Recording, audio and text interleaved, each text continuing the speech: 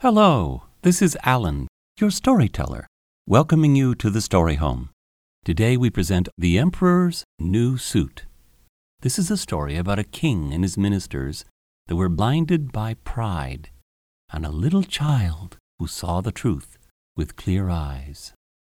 And now let the story begin. The Emperor's New Suit by Hans Christian Andersen, read by Alan Schofield.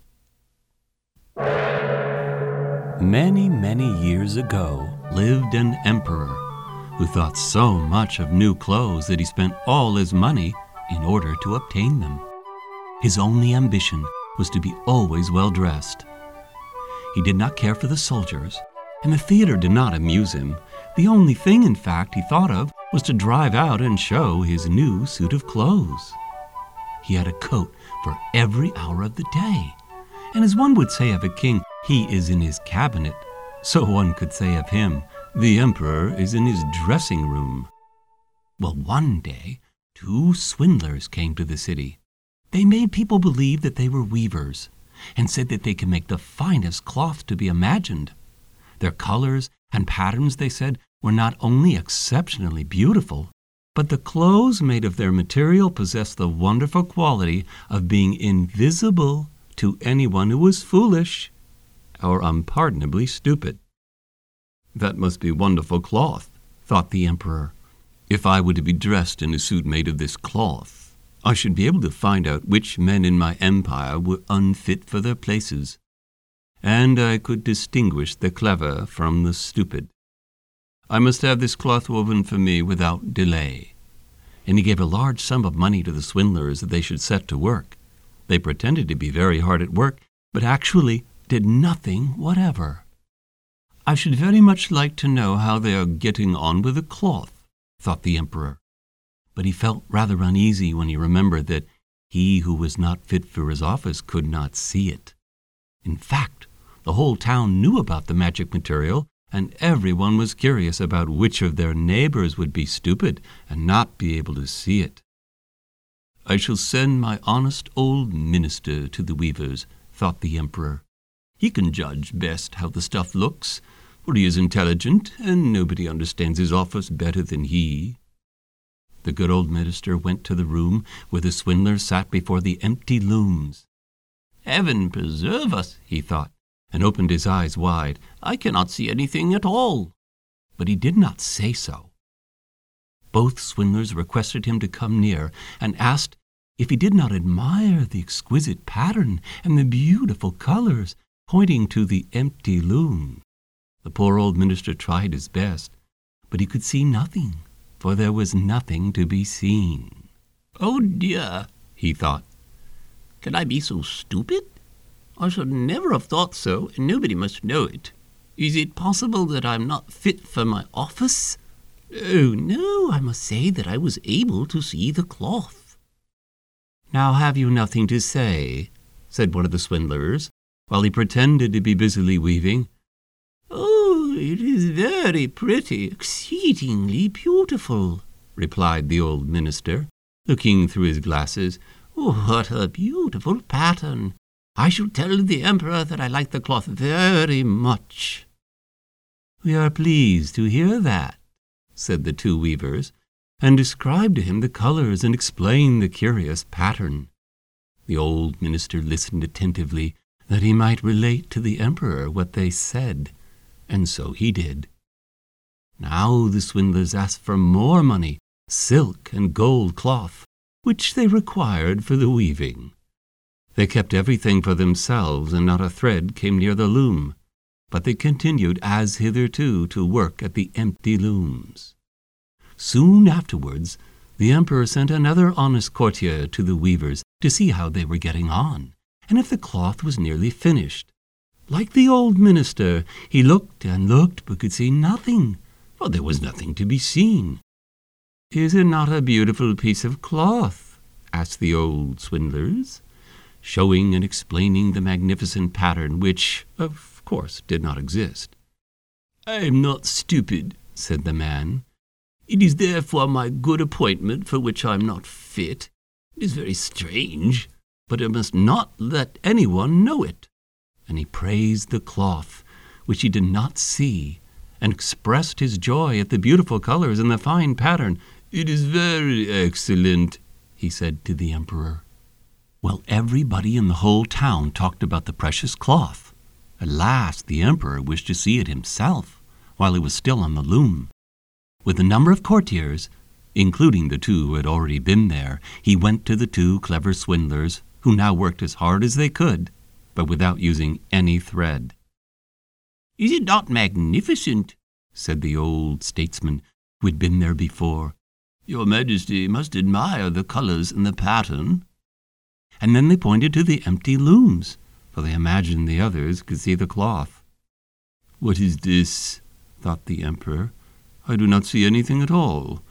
This is terrible. Am I stupid? Am I unfit to be emperor? That would indeed be the most dreadful thing that could happen to me." "Really," he said, turning to the weavers, "your cloth has our most gracious approval."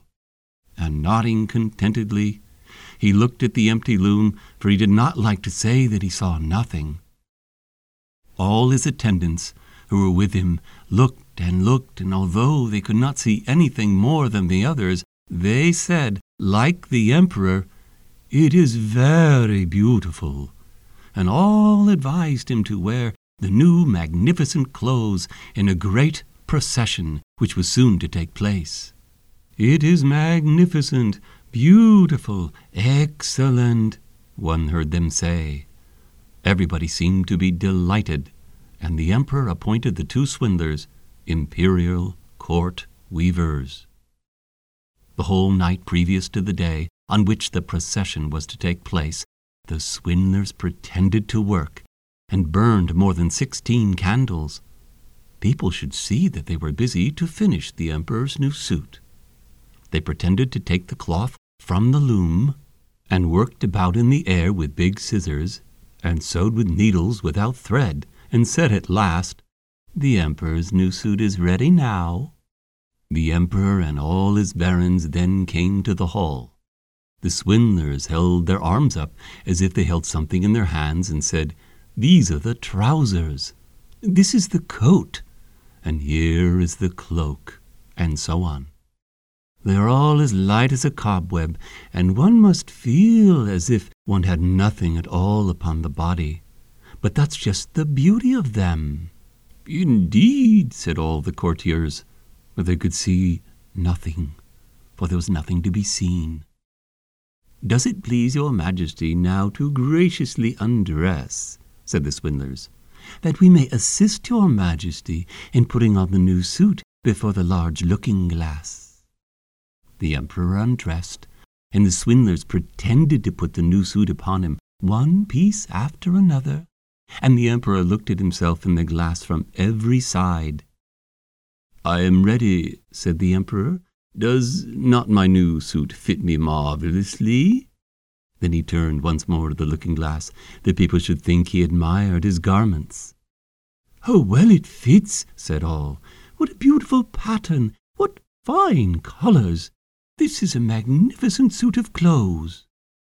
The chamberlains, who were to carry the train, stretched their hands to the ground as if they lifted up a train, and pretended to hold something in their hands. They did not like people to know that they could see nothing. The emperor marched in the procession under the beautiful canopy, and all who saw him in the street and out of the windows exclaimed, "Indeed, the emperor's new suit is incomparable. What a long train he has! How well it fits him!"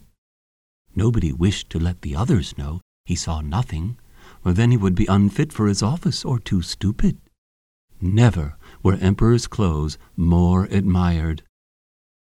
"But he has nothing on at all," said a little child at last. "Good heavens! Listen to the voice of an innocent child," said the father, and one whispered to the other what the child had said. "But he has nothing on at all," cried at last the whole people. That made a deep impression upon the emperor, for it seemed to him that they were right. But he thought to himself, "Now I must bear up to the end. And the royal chamberlains walked with still greater dignity behind the emperor, pretending with smiles on their faces to carry the train of his robe, which was not there at all. So ends the classic tale of the Emperor's New Suit by Hans Christian Andersen, read by Alan Schofield. This and many other stories are waiting for you at www.thestoryhome.com. Remember, the Story Home is your home, and the door is always open.